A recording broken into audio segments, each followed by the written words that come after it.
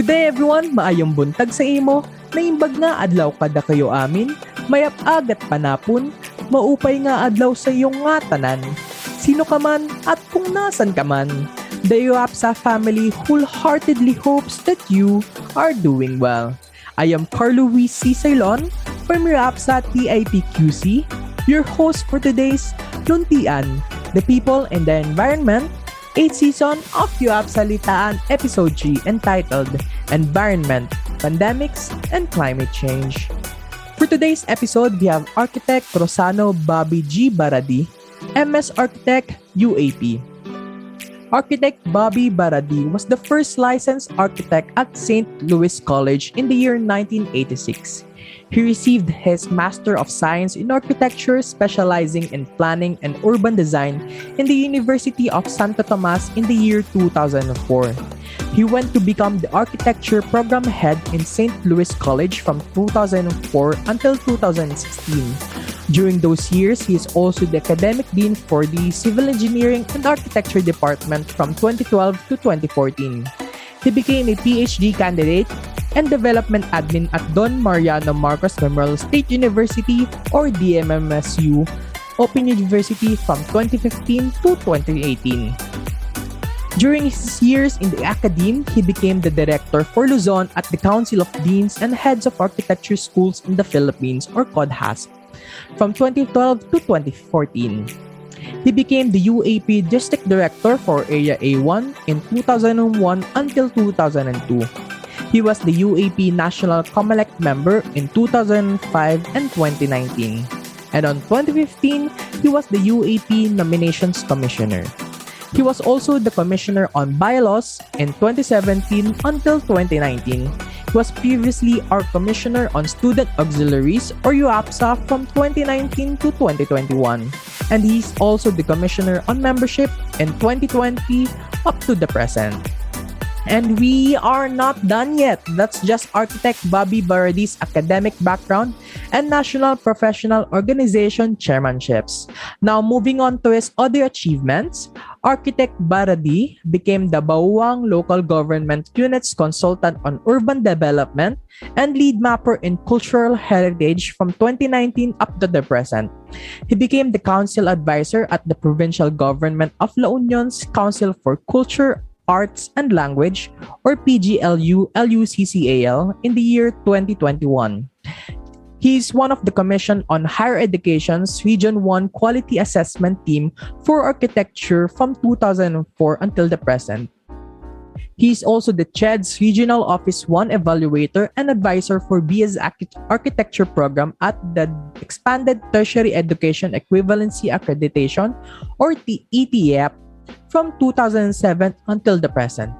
And lastly, he is the principal architect of RGB Design, a build services firm with 30 years of planning, design, and construction management services.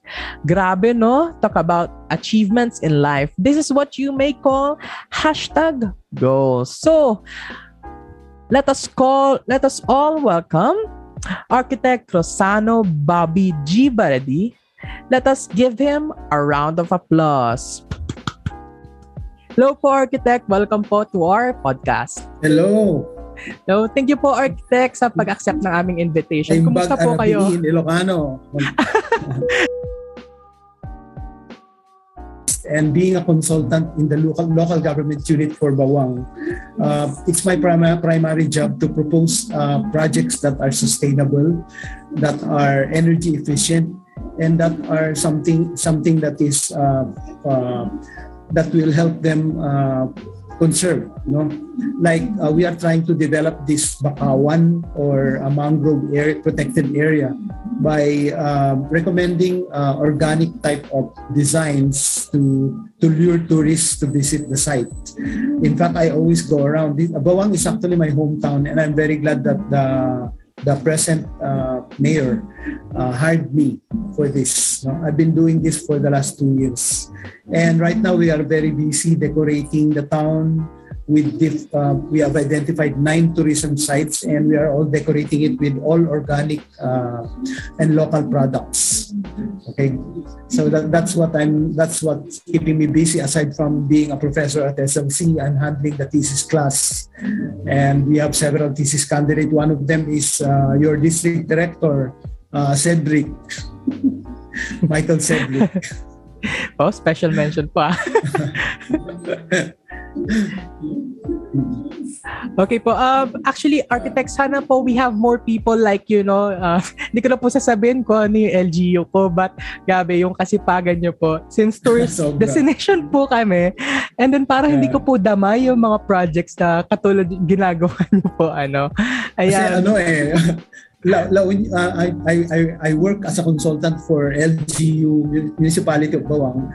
They also invited me as a consultant to the provincial government of La Union, and everybody knows La Union is actually a surfing capital of the north. Yes. And you know, when you want to come to La Union, guys, all you need is your sando and your short pants, and you can go around. That is what La Union is, and this is what we're doing. So everything is very casual here in the province, and we are documenting heritage. I'm into heritage too. No? We are La Union has started full blast with the historical documentation of heritage sites, because if Bigan or Ilocos Sur has watchtowers, we also have watchtowers in La Union, and that's what we're doing. We have rich cultural sites here. In fact, there are already 4 towns, no, in the province of La Union that is granted by NCCA to conduct heritage and cultural mapping. Ayan. If magkakaroon po siguro ng field trip ang aming chapter, can we invite you po to tour us around? Sure, Ayan, of course. No problem. And syempre for our listeners po, yan, please visit La Union and pakihanap po si Architect Baradi. Baka malay nyo, nakikita siya doon, nag-i-inspect ng mga sites. Ayan. Sure, I could tour you around. I'm constantly in coordination with the tourism department of the province of La Union. Oh, gabi, yung privilege naman natin, guys. Yes, yung sure. magtutor sa atin, yung previous chairman ng UAPSA, grabe. Sure. No worries. Ano po, Architect, can you tell us more about yung experience niyo po during your chairmanship po sa UAPSA last year po, diba? During the spark of the pandemic. How was it po? Siyempre, pandemic, new normal. How did you lead the UAPSA po? Well, I started being a chairman 2 years ago. I had 2 terms. No, the first term, it was still physical under NP Colin. So we still had physical meetings then, and we had the Concordies, we had all these physical activities at Luneta, etc. And it was good because Colin's term, yung term ni Colin, malapit na matapos yung term niya, magta-transition na kay Max. Doon na nag-umpisa yung pandemic. In fact, during the start of the pandemic last year, I was at the UAP headquarters between March 12-13, and si Duterte ni-lockdown niya ang Manila ng March 14 last year.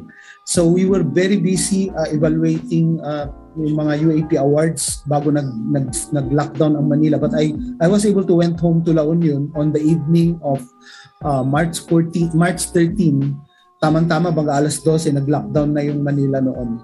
And since then, nung nag-take over yung term ni Max, no, purely virtual lahat ng activities ng WAPSA, but we were able to get through it. Max Lumbera and her team were able to execute the plans and programs as well, no. But everything were virtual, and we had very good set of officers and participative districts. And so naging maayos at maganda yung year-end report namin, year-end report ni Max. No? We were able to have a lot of accomplishment in terms of the plans and programs of the UAPSA last year. And we hope also that you, in your term, you keep on doing all the previous activities and adding with more substantial and more relevant activities. Ayun, Architect, medyo familiar po kayo dun sa lockdown nung March 14. Bibigyan ko po kayo ng clue. Isa po yan sa magiging tanong natin later. So guys, sa mga listeners po natin, if you're not familiar with Ate Max, siya po yung ating immediate past president for UAPSA. Yes. Past president. Yes, correct. Architect, same topic pa rin naman po. Can you, can you compare, what is the comparison between the face-to-face with your leadership during the face-to-face and then yung leadership niyo po on the online setup? How was it difficult po or mas madali po ba? Mas tiring syempre yung physical because I have to, whenever there is a WAPS activity, for example, yung quadripartite ng term ni Colleen, I have to travel from La Union to Manila just to attend that 3-day activity. Where in fact, yung quadripartite ni Max, everything is virtual. So I need not leave La Union kasi very strict pa naman ang border ng Manila at Quezon City last year. So I was not able to, actually, more than 1 year na ako hindi nakakabiyahe sa Manila eh. But I'm constantly online, no, meetings with UAPSA, my UAPSA and Max officers, no. So we were able to carry through, no. Si Max nga nasa Davao, can you imagine the distance, no? Nagbi-meeting kami, nagbi-virtual meeting kami, pero si Max nasa Davao, yung ibang officers nasa Manila, kagaya ni Nasayon, ako naman nasa La Union. So we were able to, carry all the functions that we were able to, that was assigned to us because we are also supporting the UAP plans and programs like WAD, National Architecture Week, among others. They had a good job. They really had a good job and great performance for Max term. So we do hope that with Zion's term, mas matindi pa yung mga gagawin ninyo. And again, congratulations po sa ating previous term and also listen up po sa ating current term. This is a challenge na rin po from our previous chairman, no? Galingan nyo po. Galingan nyo daw po. Yes. Ayan. Architect, ano po? What was the hardest thing? Huwag kayo mag-alala kasi paborito ko yung si Zion. Ay, wow. Buwari hindi po narinig natin na may favoritism pong nagaganap dito. Ay, hindi naman. It's not really. Pero CP Zion, ayan po, favorite daw po kayo ni Architect Bobby. Ayan. Sana all po. Ayan. Ayan. Sir Bob, what was the most difficult thing that you what was the most difficult thing to do during the face-to-face? And then what was the most difficult thing to do during the online? Sabihin natin, okay, pag online po, yung pinakamahirap is yung mga meeting natin, like face-to-face, di ba? Yung pinakamahirap. What's for you po? Ano po yung pinakamahirap gawin? Sige, face-to-face po muna tayo. Two years ago, nung term ni Colleen sa fiscal year 2018-2019, 2019-2020 pala, face-to-face na kami, di ba? So whenever I call for a meeting, I have to wait for them at the UAP headquarters para mabuo sila, saka kami mag-meeting physically. And we usually use the triangle room of the fifth floor of headquarters. And then during that time, merong office na naka-assign for UAPSA saka WAPGA nung physical pa, 2 years ago. And then nung nag-pandemic, siyempre natapos yung term ni Sir Benz, tapos naging president na si National President Rene Hiray, tapos namatay siya due to COVID, di ba? So ang dami namatay na architects including our National President. Tapos nagkaroon na ng bagong administration, nag-OIC president si Sir Don. Tapos iniba nila yung sistema sa headquarters to the extent that they tried to remove the offices kagaya ng opisina ng WAPSA at saka WAPGA. So we were challenged. In fact, nung term yan ni Colleen, kaumpisa ng term ni Colleen, tapos pandemic pa. Colleen had to travel from Davao to Quezon City to attend to the removal ng mga, ang dami kasing gamit din ng WAPSA Marami rin tayong mga lumang printers, kung ano-ano mga equipments din sa opisina. Kasi gusto nilang patanggal lahat, no? So both WAPSA and WAPGA nawalan kami ng office doon because ito programa kasi ng UAP to transform the different floors into functional rooms. So, ang pwede na lang magawa ng WAPSA at saka WAPGA is to request for the use of the meeting rooms whenever we will have meetings, which wala naman naging physical last year. So, yun yung naging malaking problema namin ni Max kasi mabuti na lang puro virtual, but we are using UAP Zoom for those virtual meetings last year. So alala ko yung mga gamit ng UAPSA na tinanggal sa headquarters, actually keeping ni na Colleen ni na Max rather sa isang kasama nilang taga Quezon City, I think, na mga WAPSA. So yung mga gamit ng WAPSA ay itinago, no, dun sa isang bahay or storeroom ng isang taga Quezon City na WAPSA officer din, parang ganun. So during the term ni Max, talaga na challenge sila kasi nga wala kaming chance na magamit yung headquarters dahil sinara nila practically yung headquarters to public, no. In fact, lahat ng taong bumibisita headquarters hanggang sa lobby lang ng headquarters ng UAP. Dati-rati 2 years ago, pag pupunta ako doon ako natutulog kasi galing ako ng La Union. So, pero ngayon, sinara nila yun kasi nga ang daming nag-COVID na staff, ang daming nag-COVID na mga national officers at saka mga architects na pupunta doon. So, since then, naging stricto sila. So, nagkaroon na ng new setup ang headquarters. Limited na yung pagpunta ng mga tao doon. But we are hoping that the next few months, magkakaroon na ng limited meetings. In fact, sa December 10, meron na kaming face-to-face na meeting ng Commission on Internal Affairs. So, unti-unti nang babalik sa normal, hopefully, ang mga operations sa headquarters ng UAP. Yes, Okay. Let's thank the previous term, sila Ate Max po, for paving way to our current term, Yes. Sila talaga yung mga nag-ayos. Yung mga hindi na natin alalahanin yun. Siyempre sila na yung mga nag-hakot nun. And then, sana, in the next years, maibalik yung mga offices. Kasi mahirap ka naman mag-conduct ng face-to-face, wala tayong lugar doon. But we are authorized to use the meeting rooms whenever we'll have meetings, no, because yun nga WAPSA at WAPDA is under UAP. Yes. So we have the right also to use the facilities of UAP headquarters. Don't worry about that because i-coordinate lang ng WAPSA at WAPDA sa headquarters, sa administration. Actually pati administrator ng headquarters namatay, di ba? Si Sir Jason. So ang bagong administrator ngayon si Sir Max, no? So iba-iba na yung mga yung mga na-assign doon. So we hope we'll be able to get back to normal in the next few months para kayo magamit niyo na yung mga meeting room ng headquarters ng UAP. Siyempre, may their souls rest in peace. Ayan. Siyempre, nakakalungkot nga naman na yung mga architect natin nawala since pandemic na rin naman po. So, ayun po architect, Yes. So, medyo slowly nagtatransmission po tayo from introduction, kumustahan, until nandito na po tayo sa pandemic. So, ito architect, since our generation po, the millennials po and the Gen Z, Generation G, familiar po kayo doon. This is most likely our first time, like mga kaidaran ko po, our first time to experience pandemic. But in 2003 po, if naaalala nyo pa po yun, there was an outbreak of SARS coronavirus. Na-discuss po to nung outbreak po ng COVID, na meron daw pong SARS-CoV din. And then nung outbreak po ng COVID natin, ang tawag dati nun nCoV, right? nCoV. And then naging COVID na. Or yung tawag sa SARS-CoV is yung Severe Acute Respiratory Syndrome.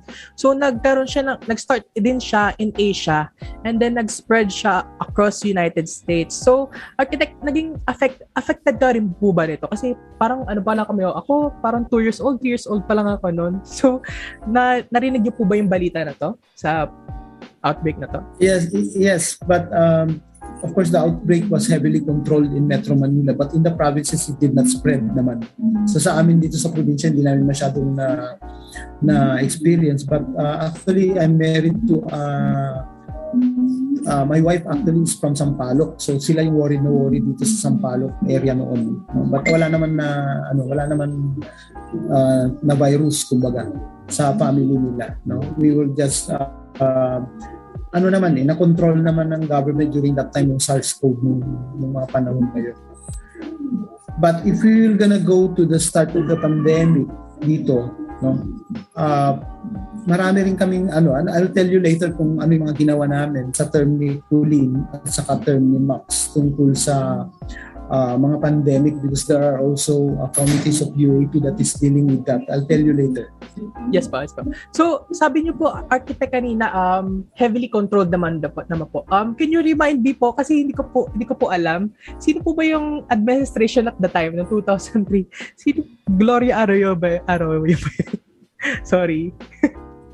Anyways, kay Gloria yun. No? Hindi naman ako, hindi naman ako expert sa statistics but I cannot recall, but it's the term of Gloria kasi si Pinoy 2006 siya eh. So yun. Wala namang gaanong epekto sa architecture yung SARS-CoV noong araw. It's more on health talaga. No? Opo. It's more on architect, health issue kasi yan. No? Pero sa architecture, hindi masyadong Kasi siguro, medyo hindi pa tayo hindi naman siguro sikat, gano'n. I don't know. So, architect, sabi niyo po, hindi kayo masyadong nag-affected, no? So, how is it different po from the COVID pandemic right now and then yung pandemic dati? Di ba? Sabi, di ba? Heavily controlled. Tapos ngayon, the situation natin ngayon, like, paano niyo po ba sila mako-compare? Paano sila naging different? Pareho naman po silang, SARS, like, respiratory syndrome. Yes, but of course itong COVID, no. Widespread siya kumbaga. Ang bilis, no. Imagine noong mga early days ng January last year, konti pa lang yung na-detect nila ng COVID, tapos nagra-rising na siya ng February 2021, tapos tumaas ng March, kaya nga nag-declare na si Duterte ng lockdown ng Manila ng March 14 last year, no. And then after that, term pa rin ni Colin yun eh. So, meron tayong committee sa UAP which we call Emergency Architects Committee. They tap us, the WAPSA rather, to assist them in what do you call this one?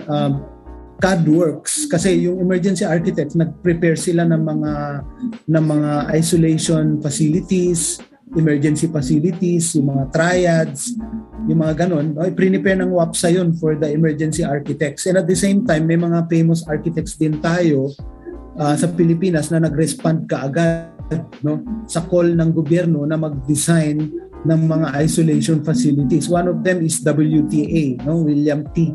Associates, na pinablish nila yung mga ginawa nilang wooden structures, temporary tents to accommodate the rising number of patients in Manila. At this was published. So yung WAPSA, ginawa rin nilang role nila, yung committee ni Kuli, nag-assign sila ng group of CAD. Group of CAD people WAPSA, na tumulong sa pag-prepare ng mga plano na kailangan ng mga Emergency Architects Committee to respond to the immediate need na mag-provide ng mga isolation facilities sa Metro Manila and even in the provinces. We have that on the record for during the term of Kulin nung malapit na matapos yung term niya. Because that was April, May, June, July yung transition to max term. So with that, I guided them.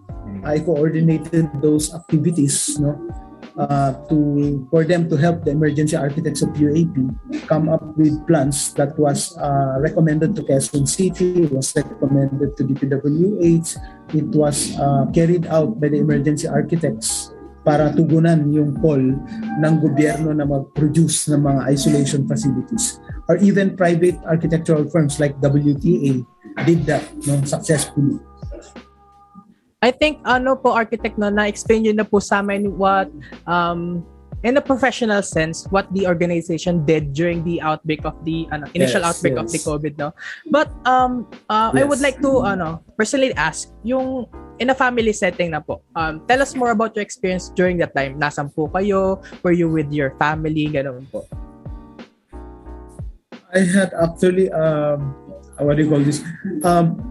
Actually, before I came to Manila because I was a judge for the national award, so I had to really leave to Manila. But my family was very much against my trip to Manila on March 12-13. They really did not want me to go. In fact, when I was in the border of La Union to Pangasinan, they were still calling me to go home. But I insisted to go to Manila to to do my task as a WAPSA chairman and as a member of the judging committee. So doon kami sa headquarters ni na Architect Vanessa, yung sina Rex Chua, yung mga chairman ng awards committee. Doon kami, we were all working, even Sir Benz, national president ng taga Davao, nandoon kami sa headquarters during that time. And galit na galit yung family ko to the extent that sabi ng ate ko, no, pagdating mo dito, hindi ka namin tatanggapin sa bahay. Sabi nila, mag-isolate ka agad, sabi nila. True to their word, my experience, when I went home ng March 13 ng gabi, they did not accept me in our house. In fact, they left my luggage in the garage, and I have to check in to a local resort hotel here for 2 days, 2 nights. So hindi ako umuwi sa bahay namin, hindi ako pinayagang umuwi, sabi nila, because they think that I was carrying the virus. Because take note, Quezon City during that time had already very high number of COVID cases. So sabi nila, pag uwi ko dito, sabi nila, baka you might be a virus carrier. May mga nurse sa bahay namin, so they really did not want me to enter the house. So what I did is, I checked in a local hotel, I stayed there for 2 days, 2 nights. Umuwi na lang ako dun sa bahay namin ng March 15 na ako umuwi, pero I immediately isolated myself because they did not want me to, maghalubilo sa mga member ng family ko. So buti na lang yung house namin malaki, may mga guest room siya. So ginamit ko na yung isang guest room doon, nag-isolate ako ng 14 days, ni-report ako sa barangay, wala na, na-booking na, nagali ako sa Manila. So wala akong magawa kundi mag-isolate. Mag-quarantine ako ng 14 days. That was a sad experience, but I was able to get through it. Hanggang ngayon, never naman ako nagka-COVID. There are 2 members of our family na nagka-COVID, but to me naman, thanks God naman, wala naman. Kasi very risky yung trabaho ko. I always, nung naging flexible na sila, may mga projects pa nga ako eh. So, I keep on going out. No, very risky yung ginagawa ko. But I was able to hindi ko naman na-contact yung virus sa awa ng Diyos. Yes po, no. I'm very sorry about po dun sa experience, no. But I really like the initiative of your family, no. Talagang yes. Kahit na ganun medyo harsh yung treatment po, no. Pero para rin naman po sa inyo and of course sa family niyo po yung nangyari. Yes. Ayun po, no. Yes. So actually, buti na lang po, wala naman po medyo harsh na nangyari, like COVID talaga na malala. Hindi ako nagka-COVID, awa ng Diyos. Very risky yung mga lakad ko na palagi akong lumalabas, na ang dami-dami kong pinupuntahan, tapos may sabay-sabay pa na project. Awa ng Diyos, hindi naman ako nahawa ng COVID. That's true. Now, Architect, babalikan po natin yung pandemics. Now, in relation naman po sa climate change, ayan. Siyempre, mamaya i-relate naman natin po yan, yung pandemics and climate change. Now, Architect, can you tell us more about climate change? Baka kasi yung mga listeners natin, mga grade 6 pa, hindi pa sila aware kung ano yung mga climate change na yan. Okay, climate change, no? The definition of climate change came from the DENR, no? Climate change is actually the change in climate over a period of time. That's the definition of climate change. It is the change of climate over a period of time as observed by scientists, no? So this condition is called climate change. This change may be due to natural causes or human activities or both, no? So changes may be observed over years and over decades or even centuries for that matter, no? So itong ating mga environmentalists, itong ating mga scientists are observing what is going on around this earth, no? So yun, no? Ang ayaw natin mangyari yung climate extreme, no?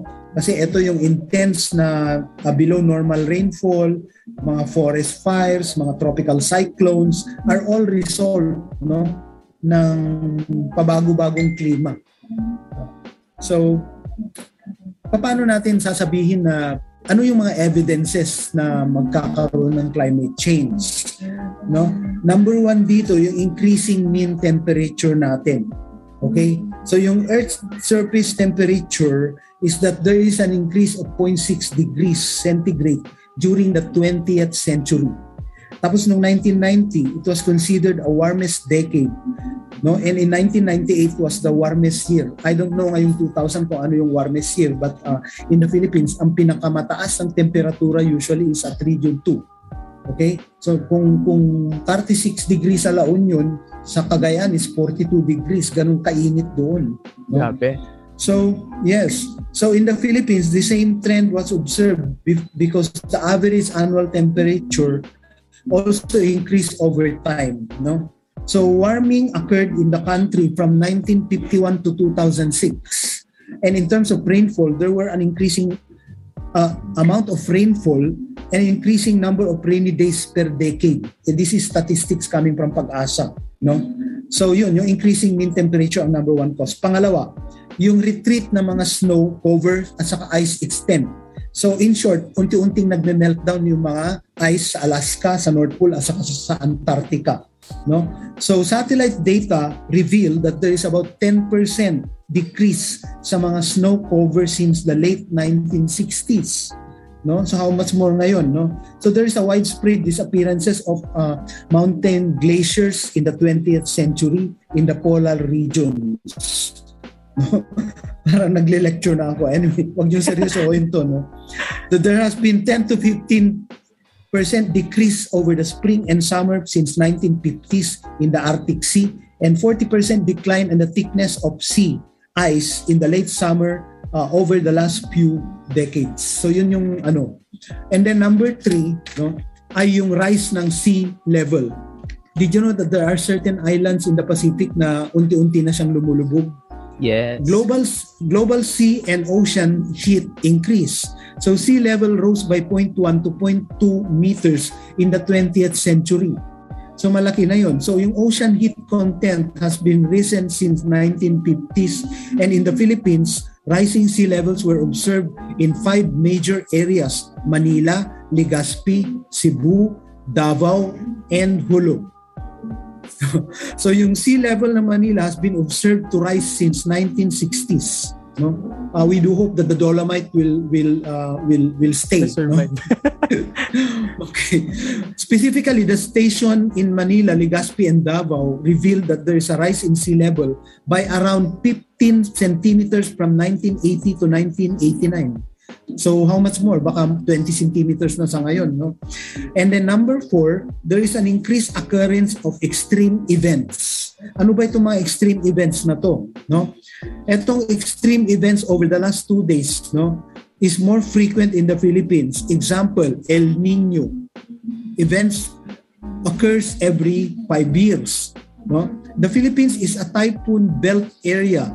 Typhoon is regular visitor in our place. On the average, there is about 19 to 20 typhoons visiting the Philippines annually. Pinag-aralan nyo yan sa tropical design, di ba? However, the number of strong typhoons with widespread greater than 185 kilometers per hour were observed from the period of 1980 to 2006. So, nagiging strong na yung typhoon lately, di ba? Destructive na siya. So, iba na talaga, no? So, ano ba yung projection ng climate change sa Pilipinas? Well, most region in the country experience about 2 to 3 degrees centigrade increase in temperature. Nagiging mainit na, no? Mamaya naging Saudi na tayo. This projection is based on the Canadian Climatic Center model using a double carbon dioxide scenario. Example, in Region 1 in Ilocos and in Region 2 in Cagayan, we experience an increase of temperature of about 2 degrees centigrade or less, while in Eastern Mindanao, they have an increased temperature of more than 3 degrees centigrade. So eto Pag-asa data, itong mga sinasabi ko sa inyo, because I have the notes with me actually. So ano ba yung nagkukos ng, excuse me, shall I stop or you wanted to ask question before I go? It's okay po. Actually, sir, okay. Pang ano na po to eh. Okay. Pang, kami po listeners, no, pang board exam na po yung dinidiscuss natin. Okay. Ano, okay po, actually, very interesting po yung mga sinasabi nyo. Actually, yung may mga questions po ako in mind, but then, nasasagot na lang din po during your discussion po. So, please do continue po. Sige. Ano ba yung nagkukos ng climate change? Ito yung next topic natin. There are 2 possible causes ng climate change. Number 1, natural, and number 2, human. Punta tayo sa natural cause. Yung natural cause is brought about by the interaction of the sun, the ocean, the land, and the atmosphere. So change in climate happens over long period of time as a result of natural causes na nitong init, ocean, land, and atmosphere. Kasi even yung mga aquatic animals, yung mga whale, nagpa-migrate sila eh. So nag-iiba yung pinupuntahan nila kasi naiinitan sila sa lugar nila whatsoever. So natural causes lahat, no? O sa land, no? Ang dami nating mga nangyayari ngayon, mga forest fires sa Australia, sa California, mga ganon. And another cause of climate change is human factor. Human activities, yung deforestation, yung burning like coal, oil, and gas for energy, ay human activities yan. So, nagkukos yan ng climate change. So, they result to build up of the so-called greenhouse gases in the atmosphere. So, nagbi-build up yung greenhouse gases. An increase in the greenhouse gases result to climate change. Greenhouse gases includes carbon dioxide, methane, and nitrous oxide. Now, this serves as partial blanket over the earth. Kung nasira to, paano nga no? So the blanket that absorbs the infrared radiation emitted by the Earth's surface results to the increase of temperature and what we now call global warming. So, global warming, ibig sabihin umiinit na ang Earth. And the next cause rather is the so-called okay na. So yung causes ng climate change are natural and human. Huwag kayong matakot nakakatakot lang yung discussion, but it's true. We also have the greenhouse effect. Ano itong greenhouse effect sa importance niya, no? The greenhouse effect is a result of the trapping of heat energy which keeps temperature higher than they usually and normally be. So this is similar to the principle of the greenhouse which keeps the plant warm. Okay? So without this process, the Earth will be uninhabitable because the global average surface temperature will be closer to about 18 degrees centigrade. Okay? So iba-iba na. Look at what's going on in the Middle East, in Saudi Arabia and in Dubai. Umuulan na dun. So hindi sila handa sa Saudi. Hindi sila handa kasi wala silang drainage. Wala silang downspout. Wala silang alulod. Wala silang kanal. So nagpa-flooding na kaagad doon. Pag suddenly nagre-rain doon, hindi naman nagre-rain doon sa Saudi over the last 3 decades. Di ba? Yes. So iba na talaga. No? Tapos sa Pilipinas, meron na tayong mga droplets na mga ice, di ba? Doon sa may Cordillera region, kung malamig na masyado, nasisira na yung mga cabbage, yung mga vegetables kasi masyado nang na-frozen. So nag-iiba talaga. No? So yun. So ano ba yung mga impact sa climate change? Can I continue what I'm saying? Excuse me. Feedback ba? Okay. So ano ba yung mga impact sa climate change? No? Climate change has adverse impact in many sectors as follows. Number 1, ang impact niya sa crop production. No? Ibig sabihin, may decline sa crop production because of limited rainfall kung La Nina during the dry months or excessive rainfall naman during the wet months. So irregular na siya, no? Masyadong dry during summer, masyado namang wet during rainy season. And so nalulugi na yung mga farmers, no? And with the increasing population natin, hunger is not a remote possibility, no? So magugutom yung mga tao. Pero kung minsan nagkakaroon din ng excess ng mga vegetables, so to the extent na yung mga traders natin sa Cordillera, tinatapon na nila yung mga nasisirang sayote at saka mga cabbages. Number 2, unproductive lands. Maraming agricultural lands will become unproductive.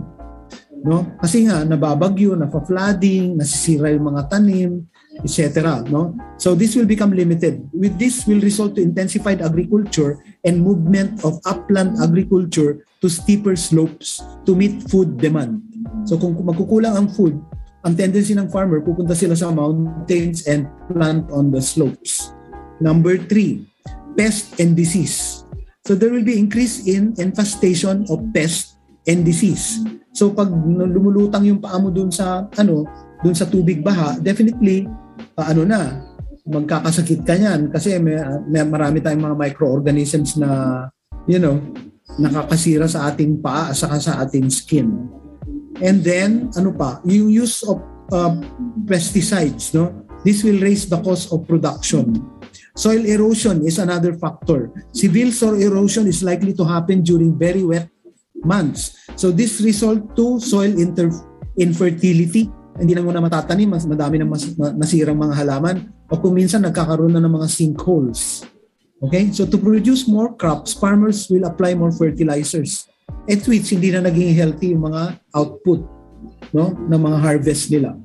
Number 5, may effect din ang climate change sa livestock production. With the limited water intake, livestock will have decreased milk yields. So itong mga kambing, itong mga baka, kukunti na yung nilalabas nila na milk. Foods will be scarce because of limited grasses to feed on. So magiging kukunti na yung grass sa mga hills at saka sa mga fields. So the health of animal will be affected due to heat stress. So di ba nai-stress yung kabayo, nai-stress yung carabao, kung minsan namamatay na sila, no? Ano pa? Water supply. Water supply will be affected because during the dry months, this will result to possibility of water shortage. Kaya sa Metro Manila, ayan, kung walang tubig, naglilinya sila, communal, so ipinoproduce na lang ng mga supplier yung mga tubig for them to use. Increasing population will also raise the demand for water. So this will result to more people experiencing water stress. Water, especially in Metro Manila. No? Sa probinsya, hindi namin masyadong problema. Although, may mga lugar dito na mahirap yung water supply. Kung minsan. No? Water quality. Very wet months will result to increased flooding, specifically in areas below the sea level. So water quality will decrease because of the salt water intrusion into the water supply. Hydropower is affected. So water from hydropower will be affected. There will be reduced stream flow and this will reduce water level in reservoir. So totoo yun, no? So na bumababa yung water level sa ating mga dams at saka reservoir. This will result to reduce water pressure, which in return will reduce power supply. Kaya nagkakaroon tayo ng brownout. Okay? Next, forest. Biodiversity will be lost as species will move northward to seek less hostile habitats because of the warming. So umaalis yung mga animals. So you can imagine the wildfire in Australia na may mga nasusunog na ng mga koala bear, etc. No? So risk of fire occurrences will also increase during the dry period. Tignan nyo sa California. Halos hindi nila masugpo-sugpo yung mga wildfire. No? Sa Europe, nag-wildfire na rin sa Italy and yung sa mga bundok-bundok dun sa Alps. Forest fire, ika nga. Number 10, sea level. Sea level will rise by 0.80 meters. This will then cause flooding in low-lying areas, drowning of coastal marshes and wetlands, erosion of beaches. Sa hometown ko sa Bawang, dati-rati ang laki ng salvage zone from the hotels, no, to the calm beach sa Bawang. Ngayon wala na, nag-intrude na yung tubig doon sa mismong retaining wall ng hotels. So wala nang salvage zone. No? Yes. Ano pa? A increase in the salinity of rivers, bays, and aquifers. Alam mo mga river, fresh water yan. Ngayon, salty na siya. Kasi nagmi-mix na yung delta at saka yung sabangan. Sabi natin sabangan, yung the meeting between the river and the sea. Underground geologic formation with rocks, sand, soil, gravel filled with water, and destruction of our mangrove areas. So nasisira itong mga to. That's why whenever you have tree planting, you can also have some mangrove planting para ma-save itong ating mga bakawan at saka mga DNR protected area. Number 10, ang ating mga grasslands. No? They are more prone to fires with increased temperature. Grasslands will not be able to recover because of prolonged droughts and increase in temperature. This will resort to desertification. And number 12, human health. Climate change poses significant threat to human health like heat stress, malaria, Marami pa rin nagde-dengue, no? And of course, itong pandemic, itong COVID, na sana wag darating sa Pilipinas yung mga bagong na-discovery nila sa Africa at saka sa Europe na kasi nagla-lockdown na naman yung mga ibang countries na kagaya ng Pilipinas. Ayaw natin tumanggap ngayon ng mga galing sa South Africa and other African countries and some European countries kasi may nadi-discovery na naman silang ibang variant ng COVID. Okay? So, ayun. So, yung human health napaka-importante and this is what we are trying to solve na sana unti-unti nang mawala itong pandemya na ito na dinaranas na nagpapahirap sa lahat ng tao sa buong mundo and also in the Philippines. There's a propagation and evasiveness of infectious insect vectors. No, masyadong nagkukos ng disease ang mosquito. Kaya linisin niyo ang mga paligid niyo. Okay? Maraming nagde-dengue. May apo ako na dengue lately. Spread of bacterial disease due to water contamination like diarrhea. Baka may mga nagda-diarrhea sa inyo. Okay? Baka yung tubig ang dahilan. No? Increased risk of food and water shortage, increased risk of malnutrition, increased risk of death and injury by drowning in floods. No? So yun, tingnan nyo yung nag-viral na naliligo sa waterfalls, all of a sudden, lumaki yung tubig, na agos-agos na sila at may mga namatay. You can imagine that. Now, what shall we do? No? What can be done? Okay? What can be done rather? No? Number one, we need to avoid deforestation. In the Philippines, about 67% of our total carbon emission is contributed by conversion of tropical forests to other uses. Kaya wag kayong propose sa thesis no, ng mga mountain resorts. Let the forest be, okay, as is. No? So do not cut trees. Sa Baguio, very strict sila sa ganyan. No? May protestan nila whenever SM develops something or anything that is being developed in John Hay. Kasi kokonti na natitirang pine tree nga naman. No? So the Cordillera government is doing their best to propagate a lot of pine tree para ma-maintain yung freshness of clean air in Baguio. Number 2, plant trees. Isang programa ito ng National Architecture Week. Kayo ba may tree planting kayo? Mga WAPSA, no? Forest trees are good reservoir of carbon. They store carbon through photosynthesis. Thus, carbon is stored in biomass and soil. Kaya kailangan may trees sa ating mga forest. Trees are the best bet for storing carbon at very little cost and high return. So trees have very good environmental and social benefits. It improves air quality, it increases biodiversity, it prevents soil erosion, it improves soil quality, and it adds to the aesthetic and cultural value of your place. O, di ba? Number 3, ano bang pwede natin magawa pa? Apply soil and water conservation technologies in farming. Magkakaroon tayo ng sloping agricultural land technology or yung tinatawag nilang SALT sa agriculture. We also have contour farming and agroforestry. No? So, we need to have contour farming. Ang pinaka-ancient na contour farming is of course yung rice terraces. No? So, we can adopt that as well. Number 4, plant crops that are resilient to drought and excessive rain. So, magtanim kayo ng mga plants or mga vegetables that are self-sustaining as less maintenance siya. No? Tapos, mag kayo ng mga rainwater, mag-save kayo ng mga rainwater kasi pwede nyo ito i-delete sa mga halaman. Okay? Kaya nga tayo merong rainwater harvesting. Okay? Alright, ano pa? Number 5, avoid burning waste. No? So segregate. Alam nyo na yan. No? Recyclable waste can be sold to junk shops and at the malls, di ba? Yung SM, meron silang programa na i-exchange nyo yung mga recyclable things into a bag or something. Biodegradable waste can be made into compost. So pwede kayong mag-compost, no? Para yung mga banana peeling, yung mga vegetable na excess ninyo, pwede nyo i-compost yun para maging organic fertilizer sa mga garden nyo rather than buying fertilizer. Hazardous waste from hospitals and from industries need to be disposed and collected separately.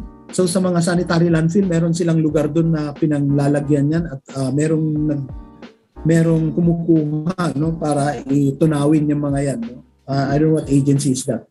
Your old clothes, furnitures, books can be donated to charity or sold to thrift shop. So ukay-ukay, no? Next, number 6, save energy. Minimize the use of your appliances. Switch off the lights when it's not needed. Use energy-efficient lights, fluorescent bulb, and LED or light-emitting diodes, no? Yun na yung mga gagamitin nyo. Huwag na kayong gumamit yung mga lumang bulbs kasi masyado ma-access sa kuryente. Okay? Buy wisely. Just buy the right amount of needs for your consumption. Ako nga, ang principle ko, I only buy when I need. No? So huwag kayong bumili ng sobrang dami tapos later on, itatapon nyo lang sa basura. Well, sa mga mayayaman, ganun eh. No? Pero sa mga nagtitipid, mahilig sa tingi-tingi, di ba? Di ba? Okay. Save gas. When possible, walk. No? Ito yung pinopromote na walkability ni Architect Palafox, no? Walking distance ang mga opisina nyo. So walk, take a ride, a bike rather, or carpool, no? Very dangerous nga lang ang carpool kasi pag magka-carpool kayo, dapat mga kaibigan nyo, kakilala nyo yung sinasakay nyo, ha? And take public utility vehicles as much as possible para makatipid sa gasolina. Mahal ng gasolina ngayon, ha?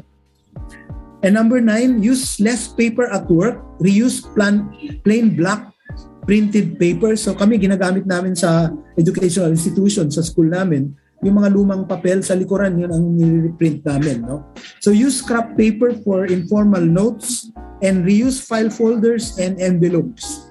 Sa faculty, meron kaming gallery at meron kaming storeroom. Doon namin tinatago lahat yung mga research work ng mga estudyante. So, kung natapos na ang semester, the student can claim it. Or if not, nobody claims. Then, pwede namin ma-recycle yung mga folders. Tapos, nagko-color code kami per subject, blue, orange, red, green, etc. So, whenever we need folder, all we have to do is to go to the storeroom and look for folders to be used. Okay.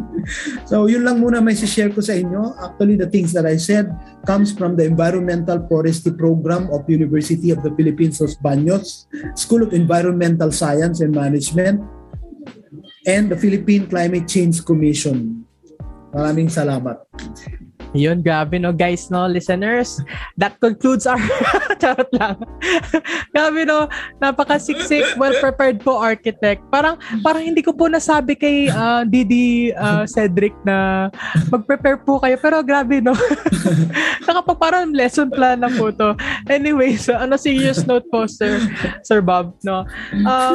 As mentioned po sa CV nyo, yung masteral nyo po in UST is Planning and Urban Design, no.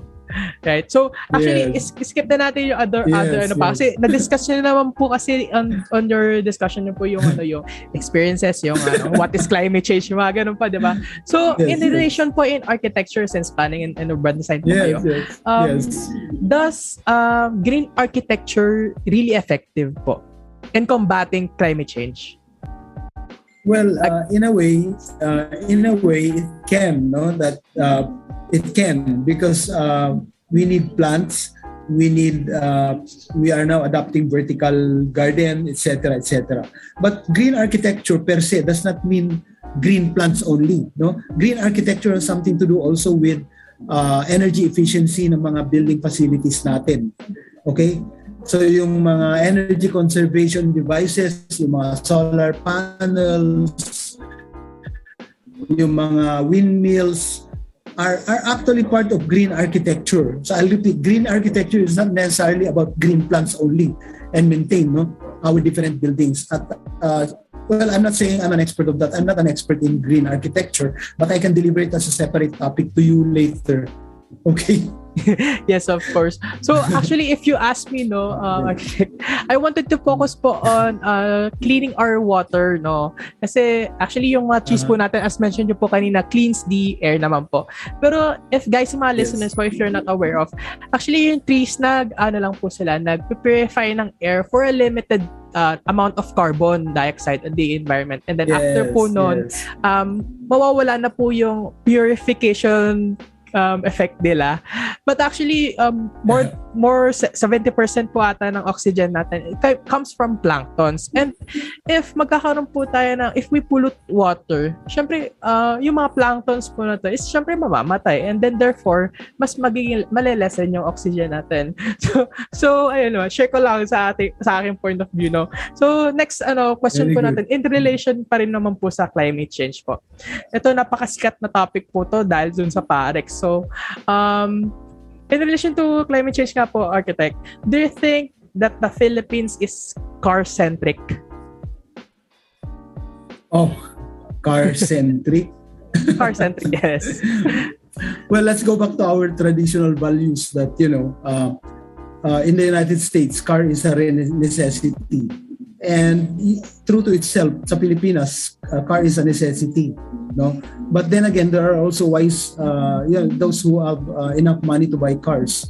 So whenever there is number coding, they already buy 5 cars so that pag may number coding, yung plate number ng sasakyan nila, yun yung gagamitin nila sa araw na yun. So they buy more with different codes o plate number para may magamit din sila araw-araw. So wala rin, hindi rin masasolve yung traffic dun sa EDSA. Parang ganun. No? But in the province, it's not a problem. Although there are already growing cities here like Baguio City, Dagupan, nagkaka-traffic na rin Urdaneta City, or even San Fernando City here. No? So the DPWH is trying to figure out, especially yung mga road safety officers, kung paano isa-solve to. Yung intersection namin sa Bawang, Nagilian, San Fernando, na-solve na ng DPWH, no? Na-solve ng DPWH by removing that center monument, no? Pero ang ginawa ng LGU Bawang, nilipat namin yung historical monument na yun na very sentimental sa mga people of Bawang. We relocated it to the southern tip of the plaza of Bawang para magkaroon ng bagong flow yung DPWH. So na-solve na namin yung grabing problema ng traffic sa intersection ng Bawang-Nagilian area, yung road going to Baguio. So yun nga po, grabe yung Philippines. Sana instead of making new roads and then actually okay naman siguro yung mga bridges that connects our islands na rin man po. Pero sana in the future maisipan ng ating administration na magpagawa na ng train from from Babuyan Islands to the Sulu. Talaga magko-connect parang Japan, no? Talaga super train talaga magko-connect. Kasi like isipin niyo po, Architect, no, like Metro Manila lang may train system. Ano yung ibang parts ng Philippines hindi na parte ng Pilipinas? Like Metro Manila lang yung may train. I don't know if Cebu will gonna adopt that later or Davao, but in terms of land area, they have wider land area. Like Davao has a very large land area, so there's no need for mass transit system, no? So yung mga highly populated, high density populated cities talaga, at maraming mga industrial activities ang nangangailangan talaga ng mga rail transit or yung tinatawag natin na mga mass transit system, no? Railroad is here to stay. I mean, they have railroads in India and Japan, high-speed train, etc. And ginagawa naman ng administration yan na unti-unting inaano sa Pilipinas. Di ba may mga nag-i-start na sila ng subway sa baba ng EDSA. So I hope matuloy yan, no? Kasi matagal nang may subway sa Japan, matagal nang may subway sa New York. So be it, no, let development go through its course, but of course let us not forget to save our environment, especially ang mga trees natin sa urban area.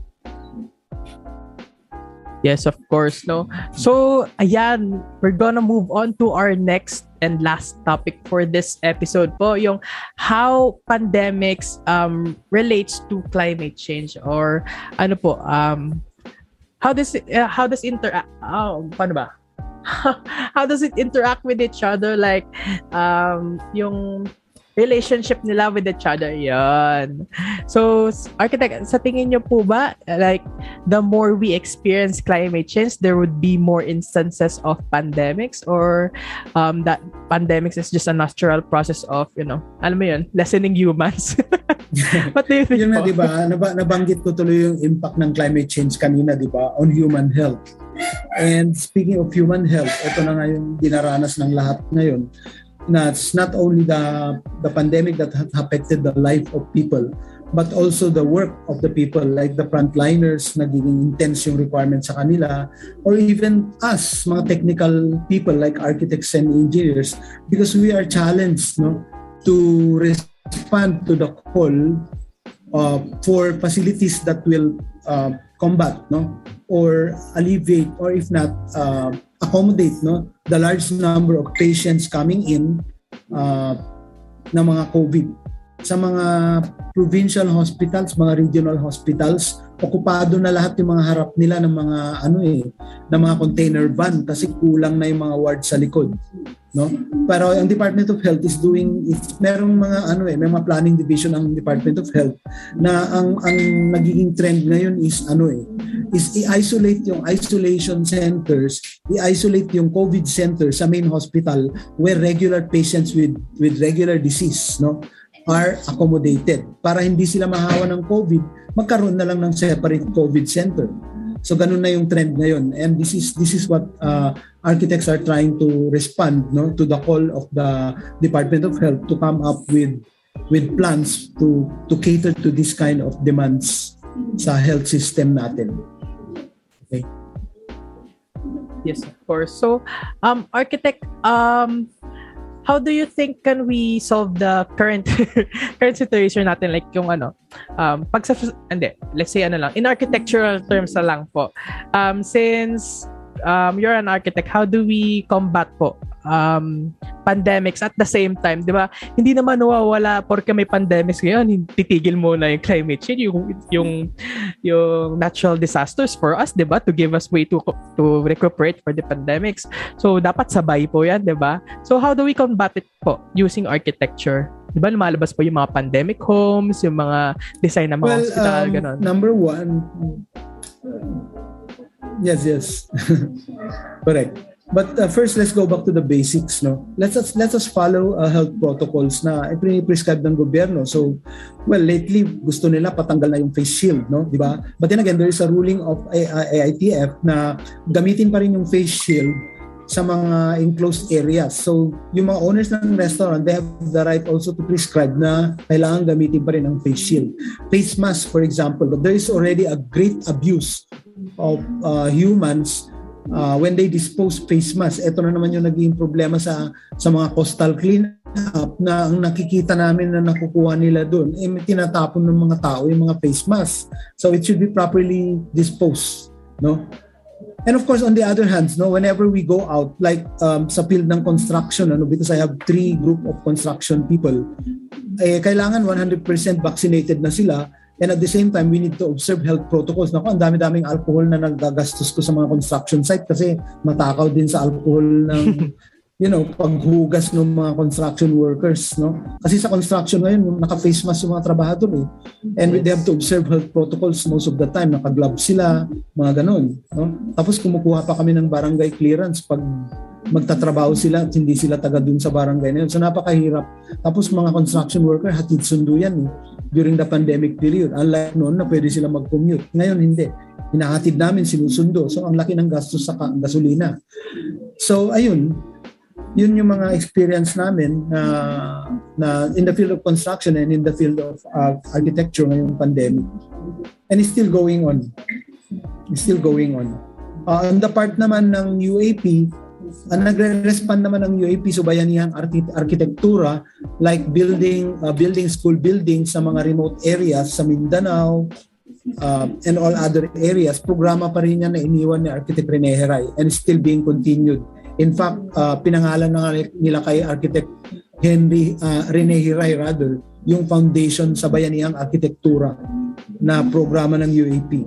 Also, the emergency architects of UAP are also doing their best to provide effective plans to the DOH, no, to solve the health facilities problem na kakulangan ng mga facilities natin to combat the pandemic, no? Hindi natin malalabanan to, kailangan sama-sama tayo, makipag-cooperate tayo sa mga government authorities, sundin natin kung ano yung mga alituntunin para, this is for the safety of everyone, not just architects, but all people who are working in the construction industry, and you, students as well. Malapit na kayong mag-limited face-to-face. So kung engineering ang nauna, susunod ng architecture kasi sa January pumayag na ang IATF at saka government through CHED na mag-apply na for limited face-to-face. So maghanda na kayo, dapat 100% vaccinated na kayo para by the time second semester o January comes, papasok na kayo on a limited basis. Selected lang ang mga subject na i-allow ng CHED para sa inyo sa napapasok. In fact, limited to 15 lang yung capacity ng classroom sa limited face-to-face. So it will be a matter of scheduling. So for example, there are 30 students in one class, they will divide it into two. So yung first 15 na estudyante papasok sa Martes, yung other 15 na estudyante papasok sa Huwebes. But there is also one condition, hindi mafo-force na papasok yung mga estudyante ngayon not unless there is a consent from the parents. So kung hindi papayagan ng parent yung estudyante na papasok, wala kami magagawa. So yung volunteerism ang kailangan para papasok kayo sa architecture ngayon. Okay? So yung high-risk areas na may mga COVID pa rin, hindi na pa rin namin papapasukin yung estudyante. So volunteer basis. So 100% fully vaccinated yung estudyante, pinapayagan ng magulang, yun yung pwedeng papasok sa limited face-to-face by January. Okay? Yes. What else? Of course, may narinig akong chika na mag-face-to-face na raw din kami sa school namin. Ayan. Charot mo na, sana hindi ito mabasa ng administration namin. Ayan, joke lang po. In relation pa rin naman po in architecture, Sir Bob, no? Since na-mention niyo po kanina na naging consultant po kayo sa La Union and your LGU po for the heritage sites, yung mga tourist spots, mga ganun po. So, climate change is one of the factors that affects these places, no? And also since pandemic ngayon, so how do you, let's say, design? Parang ganun po. How do you design these places to fit in para pa-combat yung climate change? Syempre, 'di ba, since kino-conserve niyo po tong mga places na to, 'di ba, para hindi sila further masira, ganon. Syempre, dapat nandun pa rin na yung mga health protocols natin na spacing ganon. Share po, go. Yes. Nandun po pa rin yung mga spacing natin. In heritage conservation, the less that you touch the structure, the better. So less intervention, the better conservation. So pag ginalaw mo siya, mas lalong malaki yung risk para masira yung structure. One fine example are the watchtowers. So ang ginagawa namin na pinagsasabihan namin yung barangay unit kasi sila yung nagbabantay dun eh. Like recently, tinawag ako, pumunta kami dun sa Baluarte sa Salcedo, sa Balawan kasi merong ipoproclaim ang NCCA na bagong watchtower aside from the famous Luna Watchtower. Okay? So nung in-inspect namin yung lugar, merong mga merong yung mga meron yung mga nakadikit na plants dun sa existing brick wall niya. And then the barangay officials asked me, "Sir, anong gagawin namin dito? Hindi pa pwedeng tanggalin namin?" Well, my answer is no. You only need to trim it down kasi pag tinanggal nyo yung roots ng mga trees na naka-attach dyan sa watchtower, sabi ko, na siya, magiging mag-weaken na yung foundation niya o yung structural capacity niya to hold, no? So gaya na sinabi ko nga, less intervention the better, no? So the less that you touch, the better is the conservation. And so tapos may nagtanong pa, sabi nila, "Sir, pwede namin ba pinturahan?" I said, no. Hindi nyo pwedeng pinturahan yung mga brick wall ng watchtower. You can only vacuum it, pero wag masyadong malakas yung pressure para matanggal yung mga dust. So pwede nyo siya i-vacuum, pwede nyo siyang i-spray ng air pressure para matanggal yung mga dust. But hanggang dun lang siya. Although there are chemicals also to treat that, but I'm not an expert in the technical aspect. But I have a student who now works with the Conservation Society and with the church for restoring churches nationwide. So yun yung mga pwede natin magawa. And of course, during our visits sa mga sites na yun, nakamaskara kami, social distancing kahit sa pictorial, and talk to the people in those places where we go. Yes, of course, Okay, listeners. what So else? before joining, before visiting our tourist spots, no, don't forget to be fully vaccinated, wear your mask, and of course, kahit sabihin natin nakakatawa tignan, mag-face shield. Baka kasi yung mga areas na to is kailangan pa rin mag-face shield, no? Let's conclude na po yung mga topics. Ready na po tayo mag-move on sa ating question and answer forum. Ready na po ba kayo, Architect? Sige, okay lang. Okay guys, listeners. So, chika ko lang sa mga listeners ko. First time lang maririnig ni Architect yung mga question ko. Ayan. So, let's see. Okay, now for our first question po. Ayan. So, for first question, this is just an easy question po. Medyo mahaba lang yung scenario, no? But please to take note of the date. So, here we go po. According to the National Center for Biotechnology Information, the first suspected case of then SARS coronavirus in the Philippines was investigated on January 22, 2020. Patient 1, a 39-year-old female Chinese national, had symptoms of cough and sore throat and was admitted at the San Lazaro Hospital in Manila on January 25, 2020. Her symptoms were resolved and she was discharged soon after. On March 1, like you mentioned po kanina, no, mga March na to eh. On March 1, 2020, almost 3 months after the prior confirmed case, there were reported 633 people who tested positive to COVID. And on March 7, 2020, after confirming the first localized transmission, the DOH raised its alerts to Code Red Sublevel 1. Then finally, on March 9 na to guys, grabe no? Ilang months na after. President Rodrigo Duterte later issued Proclamation Number 922, formally declaring a public health emergency, authorizing LGUs to employ their local disaster risk reduction management funds. So ito po yung tanong, no?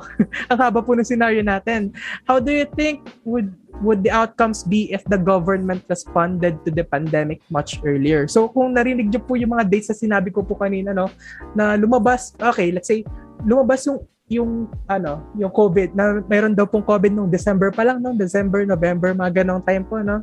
Actually, parang December. December. Yes. And then, Yes. okay, chill pa tayo, no? Ng mga panahon na yan. They said, December, okay, hindi pupunta yan sa Pilipinas kasi taglamig pa nun. Sinasabi lang sa balita, Yes. kapag nag-summer na, iinit, mamamatay yung virus. Yun yung sinasabi. So, medyo kampante pa tayo nun until dumating na yung January. Lumabas na nga yung patient 1. And then, patient 1, parang, okay, hindi pa rin close yung borders ni Philippines and ni China. So, nung March 9 lang, saka napag-desisyon na ng ating administration na, okay, ito na pala, emergency na pala to. So, Gora na. So, Architect, how do you think po, no, would the outcomes be, again, no? Ulitin ko pala yung question. How do you think would the outcomes be if the government responded to the pandemic much earlier? For me lang, nag-observe ako, mga December kasi January, maliit pa yan eh. Pero trinace nila, di ba, yung dumating dito sa Pilipinas na meron siyang asawang Chinese ba yun na nag-tour sa Cebu? Opo, dalawa po sila, couple po sila. Yes. Dalawa yun, mga ganun-ganun, no? So, ayun, naging, inobserve naman na ng DOH yung movement nila noon, no? And then, for me, the government were trying to control it already with limited number pa lang ng cases naman ng January, no? Pero nung February, medyo umi-increase na siya. So naalarma naman na yung public health authorities until yun nga pinalockdown na ni Duterte ang Manila ng March 15 na pinalockdown niya. Doon na kasi mataas nung nandoon kami sa headquarters, mataas na ang COVID sa Quezon City. Nakamaskara na kami lahat noon. O hindi pa required ang maskara, nakamaskara na kami lahat noon. So timely lang naman yung pag-respond ng gobyerno, pero siyempre maraming galit kay Health Secretary kasi ang dami niyang cheche-bureche, but let us not conclude, no? I think that the government naman is doing its best naman to respond to this call. We cannot summarize na very late yung pag-respond nila on the eyes of the young people, no? Because I have relatives who works at the health authorities, and I have relatives, nieces, nephews who are main frontliners. I can feel, I know how they respond to these different patients, no? To the effect na yung sacrifices nila, sila pa mismo ang na-COVID, itong mga frontliners. Meron akong nephew na siya yung head ng emergency department ng Ilocos Regional Hospital. So you can imagine the volume of patients na darating during those times, no? Tapos siya, yung buong pamilya na COVID eh. But they were able to recover. Kasi pag COVID ka naman pala na either symptomatic, like wala yung panlasa mo, wala yung pang-amoy mo, wala naman daw palang gamot na ibibigay. Basta mag-quarantine ka lang ng 14 days, unti-unti rin mawawala. Basta mag-vitamins ka, mag-drink ka ng a lot of water and juice. Kasi tinatanong ko yung mga COVID victim, ano ba, may gamot ba na binibigay sila? Sabi naman nila wala. Only yung mga extreme na cases na muntik nang namatay, yun talaga yung ginamot. No? So that is what I'm trying to say. So far okay naman. No? Hindi ako yung anti-government in terms of its response to the pandemic. Yes, Architect, I personally think that prevention is a much better solution, no? So, ang nangyari po sa Taiwan, no, at the spark of the COVID, no, talagang sinirado kagad nila yung border. So, follow-up question lang po for this question, no. What else could the government have done po to further combat the COVID? Kahit yung ngayon po, ano po ba yung mga dapat nating gawin pa? Kahit hindi po kayo government, kahit yung other, like UAP nga po kayo, what can we do po? Well, we are Filipinos at meron tayong kultura kasi kung minsan na may mga nakakalusot I mean, 7,100 islands, how could you control the borders? How could you control people from going in and out of the country? Doon na lang sa southern part ng Palawan, ang lapit na sa Malaysia, yun sa Tawi-Tawi, etc. So ang dali-daling makalusot yung mga tao doon. So tapos itong mga military, syempre kung minsan may mga kagaya ng sinabi ko, may mga exemption, may mga nakakalusot. How much more dito sa Luzon, di ba? So kung usong-uso ang mga smuggled goods dito noon, even in the south, how much more pa yung pagdala dito ng sakit kung sino man yung dumating, no? So for me, dapat mas stricto lang sana ang ating authorities for screening people coming in the airport, mga ganun ba? Dapat mas matindi ng konti yung security, no? Na ipapatupad ng gobyerno natin. Parang nagiging lax siya may mga nakakalusot ba, di ba? Yes, to our listeners, no to fixers. Iwas muna tayo sa mga kapit-kapit, guys, kasi yung mga fixer na yan, yung mga kapit natin, mga connection is this prevents the iniiwasan nila yung protocol. Like marami talagang nakakalusot. Totoo yan. Even sa kahit sa distribution ng mga ayuda, may mga pa rin may mga exemption to the rule, di ba? So nagrereklamo pa rin yung mga ibang tao na bakit sila may ayuda, kami wala, etc. So hindi mo maiwasan yun. Yung kagaya ng recent typhoon. I live near the river, no? I live near the river, no? Nafa-flooding kami dito. Pero nagbi-build nga sila, so gumawa sila ng mga dike. So hindi na kami nafa-flooding. However, merong lumang dike na bumigay. So merong certain group ng people barangay dun sa kabilang ibayo na nagrereklamo bakit yung sa aming lugar binigyan ng ayuda tapos sila wala. So ang ginawa ko, binulong ko sa mayor. Sabi ko, ma'am, may nagrereklamong grupo ng mga tao na hindi nyo rin nabigyan. So yung mayor, inutasan na agad yung mga tao na bigyan ng ayuda yung mga nagrereklamo. Parang ganun. Kasi kung hindi, ang sabi naman kasi ng munisipyo, sir, wala kasi sinabit ng kapitan nila na data, kaya hindi namin binigyan. So negligence din nung barangay captain, hindi niya ni-report kaagad na meron palang nasalanta ng bagyo sa lugar na yun. So I think you've heard also and seen in the news na La Union is badly flooded during the last typhoon, di ba? Yes. So nagkaroon kami ng problema talaga dito sa flooding sa mga ayuda. Actually, Architect, correct me if I'm wrong, no? Kasi na-mention niyo po yung DK. Kasi I was quite interested po yan last time. Di ba kapag sa mga DK, sa mga listeners, kapag sa mga DK po natin, di ba dito sa Philippines may 10-meter dapat clearance po tayo on our rivers po, mga ganong waterways. And then if may 2 DKs po tayo on each side, and then may nasira yung isa, like na nangyayari nga po dun sa situation nila, so nasira isang DK, most likely, yung part na may nasirang DK, yun yung babahain. Kasi hindi pantay yung pader. Yes, totoo yan. And ang mas better na solution doon is to provide clearance na lang.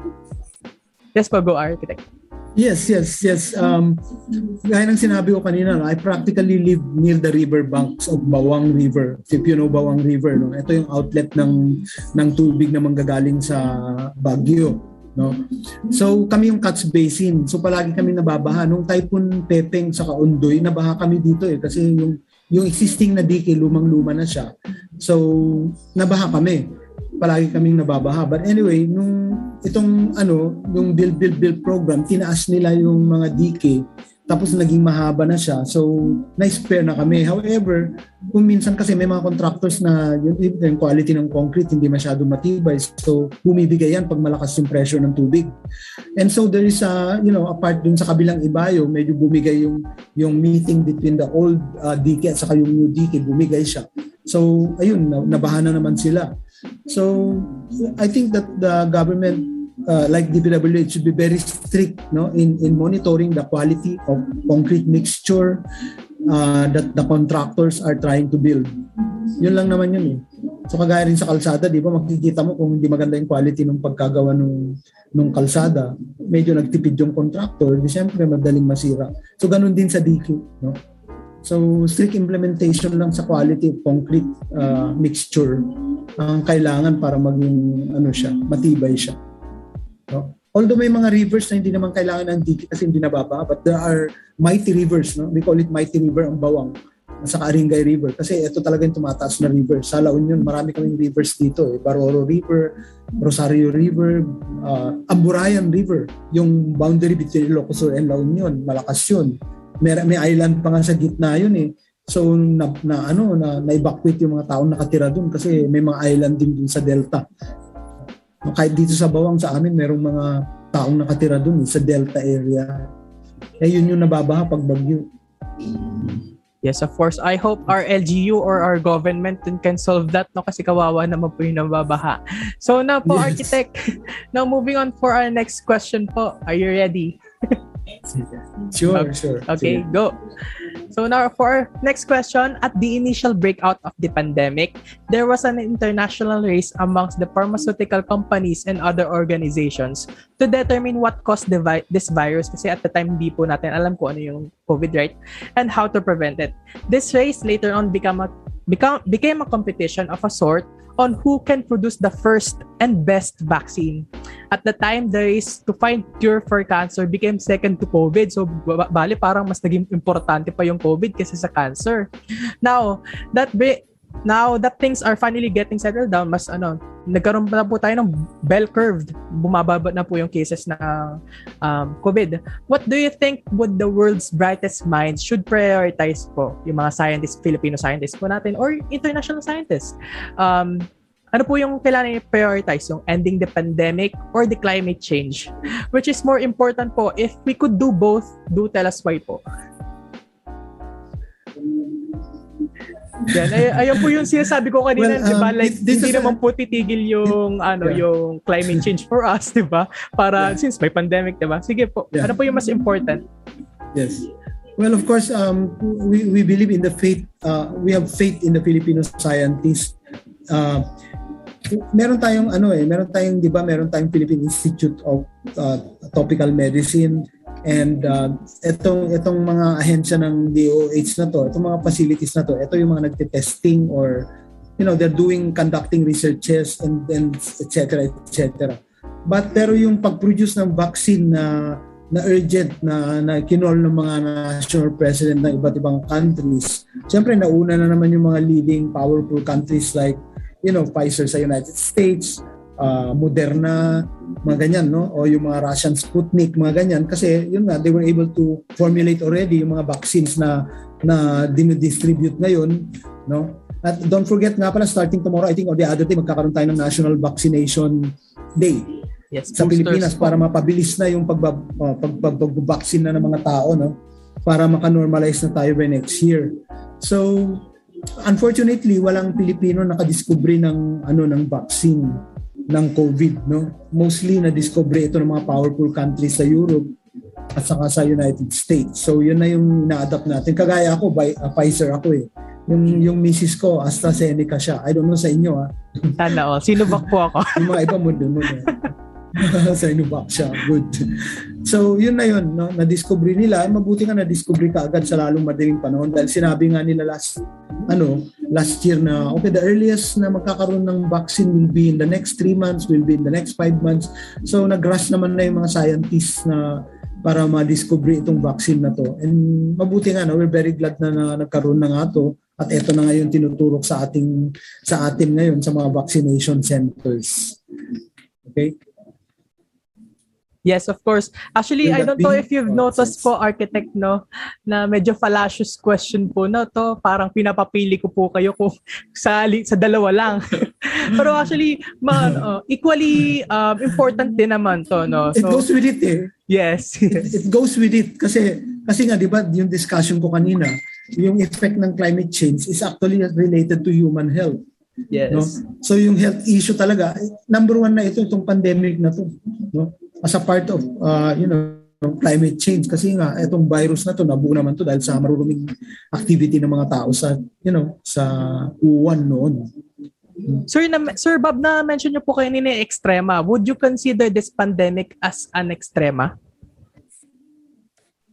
Extreme case, I think. Yes po, extreme case. Yung huling world na pandemic was in 1901 pa yata. So yung Spanish flu. Yung Spanish flu noon. Yes, so eto nga yung pinakagrabe nga. Even sa talang buhay ko, sa more than 50 years ko sa mundo, yun lang ako naka-experience ng ganito. So, kayo na yung victims. In fact, ito nga yung problema namin eh. Babalik tayo sa limited face-to-face sa January. Nagpa-prioritize na yung mga academic institution kung sino maunang papasok. So, we came up to a conclusion that the second-year architecture should be a priority. Bakit kanyo? Kasi sila, ever since pumasok sila ng first year sila, hindi pa sila naka-experience ng physical class. Everything is virtual to them. First year, second year sila ngayon eh. So sila yung magiging priority ng limited face-to-face kasi never na-experience pa nilang pumasok physically. Okay? So first year, second year, ang priority for January limited face-to-face. Tapos isusunod namin yung architectural design ng mga higher year. No? Na hindi pa rin tayo lusot sa thesis. Tuloy pa rin yung face-to-face sa thesis. Kasi one-on-one yun eh. Alam nyo, Sir Bob, I really appreciate that statement po, no, to prioritize second years. Kasi as a second year myself, no, talagang hindi ko po talaga na-realize, na-experience yung mga ganyan. Like, sana kami talaga yung unahin sa lista ng mga papasok sa school. Yes. Kasi natatakot po kami actually sa school. Correct. Mas marami po talaga yung population ng civil engineers, mga ganun. So, baka, kami, second lang list, sa list lang ng mga architects, tapos baka yung iba pa. Ayan. Sana i-apply din po yan sa school namin. Ay, naku, hindi. Kawawa naman kayo second year, no? True. Yes. So actually, that is what we are doing. Kaya ito, binabalita ko na sa inyo kasi ito mangyayari na. We are doing this now already in compliance to CHED requirement. Ay, sir, ask ko lang po, sa CHED po yan, no? Para machika ko rin po. Ayan, guys, that's listeners, no? I'm giving you first-hand information, because I'm actually with the CHED too. Yes. Guys, dito nyo lang po maririnig yan, listeners, no? It's a privilege to be here today. So, ayan po, move on na po tayo sa next question. Are you ready na po, Architect? Sige lang. Okay, now for our third question, we have, according to the research done by the Harvard Humanitarian Initiative, or HHI, on April 2017 and what's published on October 2020, 71% of Filipinos believe that they could be at least somewhat affected by climate change. Among them, only 46% reported that they would likely get harmed, injured, or ill due to the climate change. Overall, HHI study has found a low level of public awareness about climate change among Filipinos. At the national average, most respondents had not heard of and did not feel well informed about climate change. In comparison to other European countries, how do you think can you turn Philippines into a much greener country? How can we bring the issue of climate change to a level of concern that can mount pressure on the government to pursue programs that can improve our environment? So basically, this question naman po is that the Harvard Humanitarian Initiative says that may mga Pilipinong nakakaalam na okay, may climate change, but hindi nila talaga alam kung ano yung apekto ng climate change in our setting. And then, yung question po natin, how can we educate more Filipinos about climate change? Kasi, oo, alam nila yung word na climate change. Pero parang wala lang sa kanila, kampante lang sila. Parang kasi naramdaman nila, diba? Sabi niyo po kanina, Sir Bob, yung sa Australia, nasusunog yung mga forest fire. Pero dito sa Pilipinas, ano bang mangyayari sa atin? Bahalang, diba? So, how can we improve that po? Well, through education, definitely. Kasi, for me, ang suggestion ko is yung DepEd, i-intensify nila sa curriculum nila sa mga bata na sa murang edad, malalaman na nila talaga kung ano yung climate change and its effect and how to combat climate change. So as early as now, kasi itong climate change, ang observation ko for the last 1 decade na sa pagtuturo namin ito sa tropical design tong topic na to how much more sa mga high school at saka sa mga elementary kung hindi nila alam. So dapat ilo-lower into the lower level as early as grade 1 na ituro na itong climate change na to. Another one is through social media on the part of the public. Dapat i-intensify nila ang climate change and how to combat climate change in social media, in billboards, and yung local government unit intensify din nila ito ang programa para sa mga ordinaryong mamamayan, especially mga out of school youth at saka walang trabaho sa barangay na pag-aralan or i-intensify ang climate change, especially those areas na affected sa climate change, kagaya ng may drought sa mga farm sa Cagayan or yung mga palaging na-flooding sa Pampanga, mga ganun ba? So, i-intensify yung gaano kahalaga ang climate change para malaman natin na conscious tayong lahat at hindi lang yung mga Miss Earth ang sumasagot ng mga problema sa climate change. Yes po, Sir Bob. No? So, okay. So what your answer is to increase the education on our generation, yung mga kaidaran ko po. And of course, mas intensify po yung education on yung generations after me. Yung mga grade 1 nga po, di ba? But how can we educate po yung, sorry for the term na, yung mga yung generation nyo po, yung mga kaidaran nyo po. Siyempre, wala na po sila sa school. Siyempre, nasa bahay lang po sila, nag-work, mga ganon. So, how can we educate po them? How can we educate them po? Well, to social media siguro, through social media or through barangay assembly, mga ganun. Kasi for me, as an LGU consultant, ini-invite ako ng mayor para i-educate itong mga barangay captain sa climate change at saka sa mga sustainability. So we conduct that. Like, nagle-lecture kami tungkol sa kasi hindi nila maintindihan yung land use and zoning. Wait lang, ako rin po, hindi ko po alam yun. Barangay permit ang mga nag-a-apply ng building permit, nire-require di ba mga architect na kukuha ng barangay permit. And daming barangay captain na hindi nila maintindihan yung plano, di ba? Tapos nire-require nila mag-submit kami ng plano sa barangay. Hindi naman sila technical people, di ba? Tapos question-questionan nila yung drainage, yung water supply, etc., etc. Ngayon, kailangan ma-educate itong mga barangay captains in terms of land use and zoning because they keep on approving and giving barangay permit to those people na nag-a-apply ng building permit na may papatay yung building na ganito, may papatay yung faktorya na ito sa barangay nila. So they keep on approving. Yun pala, ang punot dulo nito, hindi pala sila well-versed sa land use and zoning map. So kailangan i-educate namin sila kung anong ibig sabihin ng yellow sa color code ng urban planning. Anong ibig sabihin ng red? Anong ibig sabihin ng light green? Anong ibig sabihin ng dark green? Hindi pala nila alam itong mga barangay captain yung color coding sa mga land use map. So yun yung dapat guide nila para approvean nila na may papatay yung residential dito, na may papatay yung commercial dito. Dapat alam nila yung color code para sa residential na yellow at saka color code ng commercial na red. Parang ganun. No? Yes, so po, yun yung yes, ginagawa namin. Informative campaign. At dapat talaga may mga architect sa mga bawat LGU. No? Yes po. Sir Bob, I hope it does not stop sa mga barangay captains lang po, no? So, sir, yes. For our listeners and for like people like me who does not know the meaning of land use map, could you briefly explain to us? Plan 2, di ba? Alam niyo yung pinag-aralan niyo yan sa plan 2. Sana hindi talaga narinig to yung administration namin. Hindi po ata naturo sa amin yan. No. You will learn that in planning 2. No? In planning 2. Kasi fundamentals of community architecture and urban planning yun. Land, different places on the earth or even in the Philippines from Batanes to Jolo, meron tayong tinatawag na land use map as prepared by the DENR Land Management Bureau. Okay? Nung araw, mano-mano yan na mapa.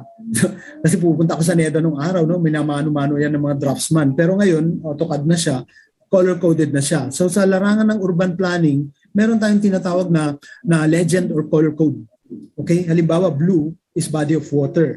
Green, agricultural. Ganon. No? So may color code dyan. So dun sa mapa ng barangay o mapa ng town, may nilalagay ang DNR dun kung alin doon ang institutional zone, alin ang agricultural zone, alin ang commercial zone, ganon. So yun yung guide dapat natin para i-classify yung mga iba't ibang building project natin na magmamatch dun sa existing and proposed land use and zoning map ng municipality or city. Okay? Yes. So intindihan mo na, yung land use, ibig sabihin, gamit ng lupa as commercial, industrial, agricultural, institutional, etc. Ganon. Ayun po pala yung zoning, iba lang po pala yung term. Yes. Ayan. So, thank you po, Architect. So, ayan. Next question pa is, ayan. Ito. I myself, a second year architecture student, started my college life amidst the pandemic po. What welcomed me in architecture are webinars and workshops on how to adapt to the pandemic, how to design post-pandemic infrastructures, pandemic homes. It seems like a quarter of our design shifted to considering a scenario where we are living in the pandemic forever, no? So parang sabi, okay, dapat guys, prepared na tayo. Baka magkaroon pa ng pandemic next time. So some structures renovated their designs to accommodate social distancing, minimizing their customers inside the store.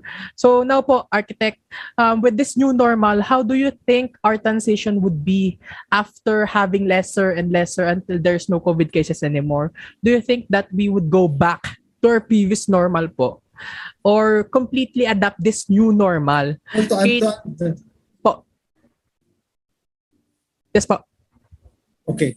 Basing from my experience as an architect, did you know that there is, I don't know if it's a coincidence or it was really meant to be.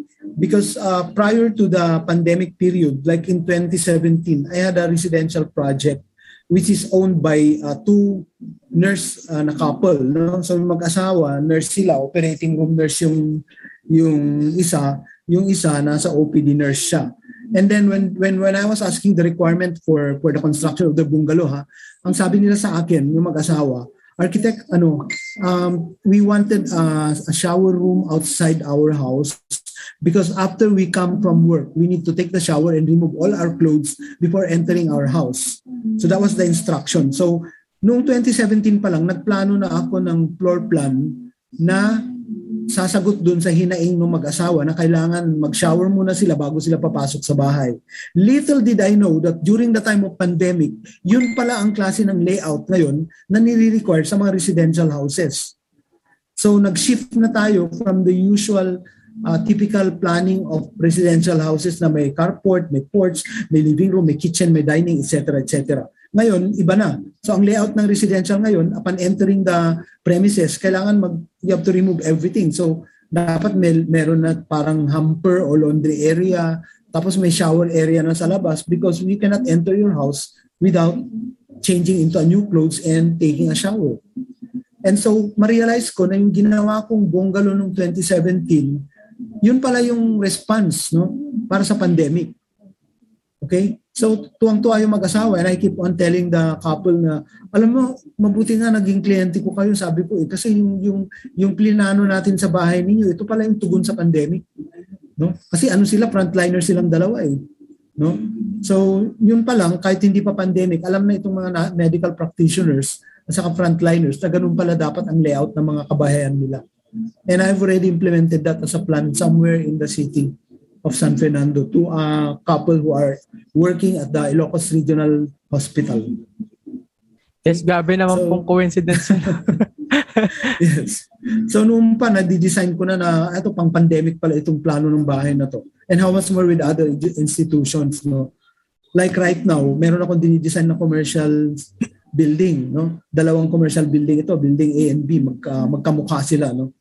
And then definitely there is actually a change from the typical commercial layout because prior to that, any people who are entering the different commercial stalls has to undergo certain health protocols compliance. So yun, kailangan i-provide natin yun dun sa plano. No? So ganun na yung mangyayari ngayon. This is now what's going on. And all the other architects na kasama ko, for sure ganun din ginagawa. So, as mandated by DOH. Yes po, Sir Bob, no? Okay. So, di ba sabi niyo po kanina na yung ginawa niyo pong yun is naging requirement na po siya sa mga new residential houses ngayon. Tapos naman po sa mga malls is parang nagkakaroon sila parang maliit na cube kung saan pwede sila mag-sanitize on our medical facilities.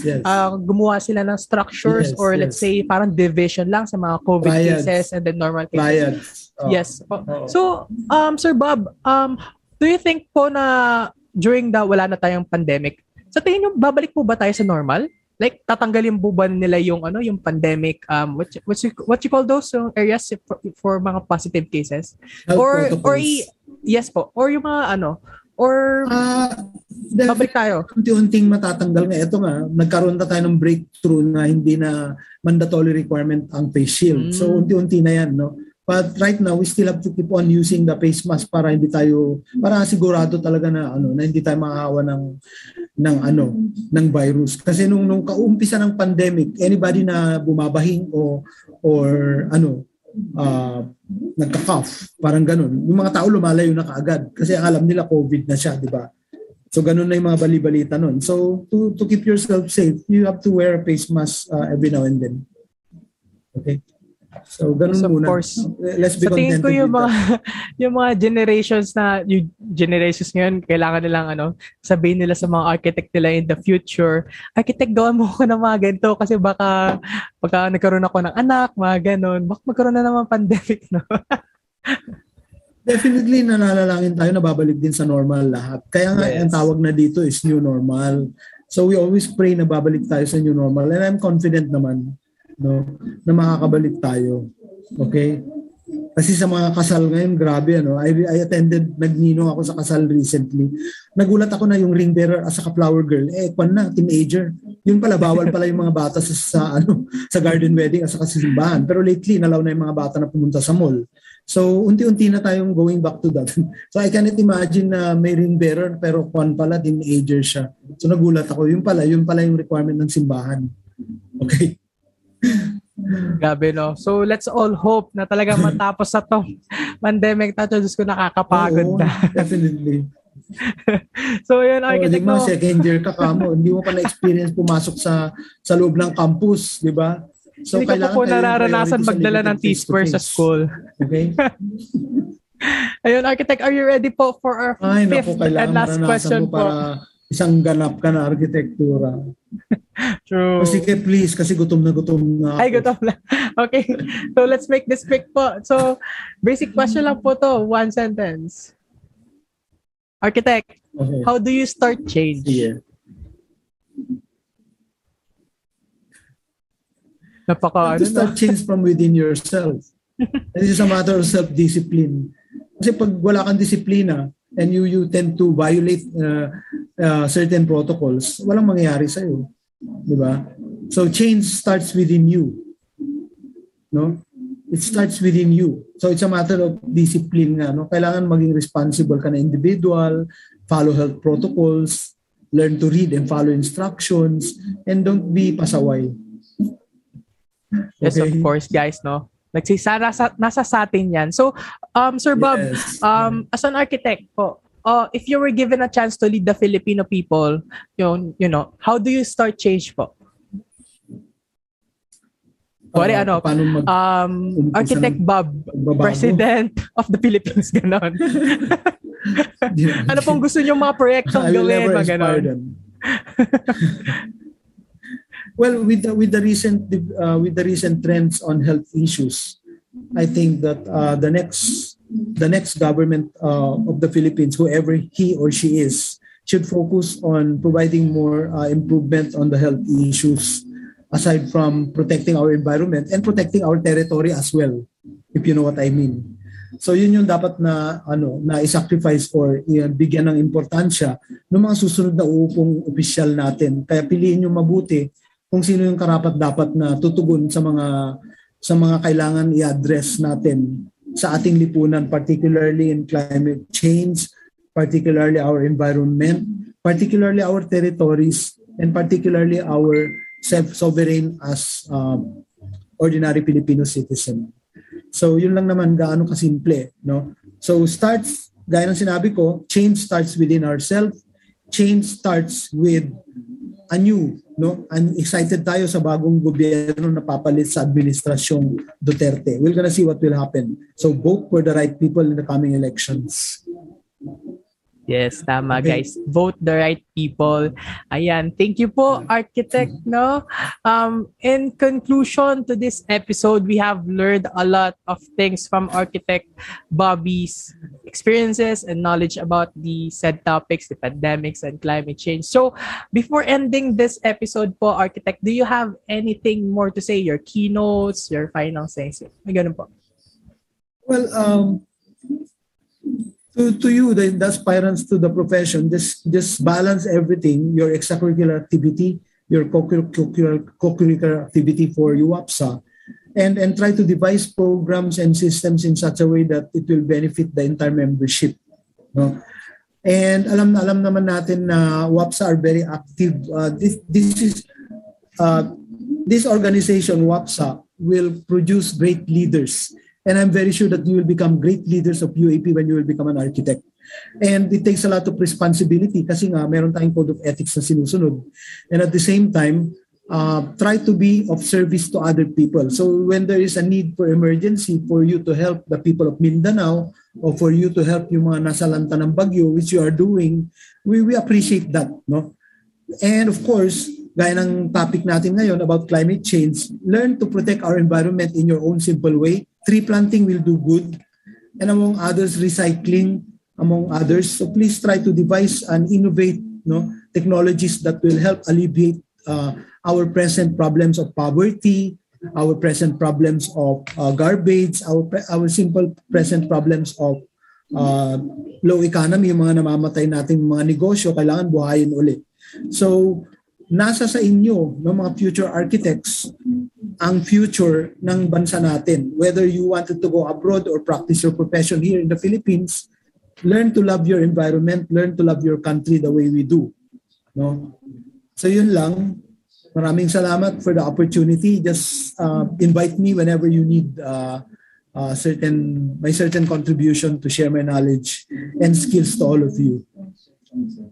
Yan, thank you po ulit, Sir Bob, for accepting our invitation na rin po for this UAPSA Litaan Season 8. And of course, for sharing your knowledge for our listeners po.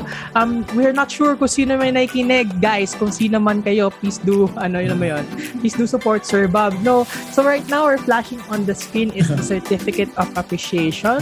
So this certificate is proudly presented to Architect Rosano Bobby G. Baradi for his grateful acknowledgement of his or her invaluable service rendered as the guest speaker during the UAPSA Litaan Season 8 with the theme Luntian, the People and the Environment, Episode 3, Environment Pandemics and Climate Change, held on the 20th day of November on the year of the Lord 2021, signed by the Chair Committee on UAPSA Publication, Joanna Carla T. Gundaya, UAPSA UP Mindanao, the UAPSA Secretary General, Mr. Adon M. De La Rosa, UAPSA DVHSU, and the UAPSA National President, Mr. Zion Enrico Arlicop, from UAPSA UST.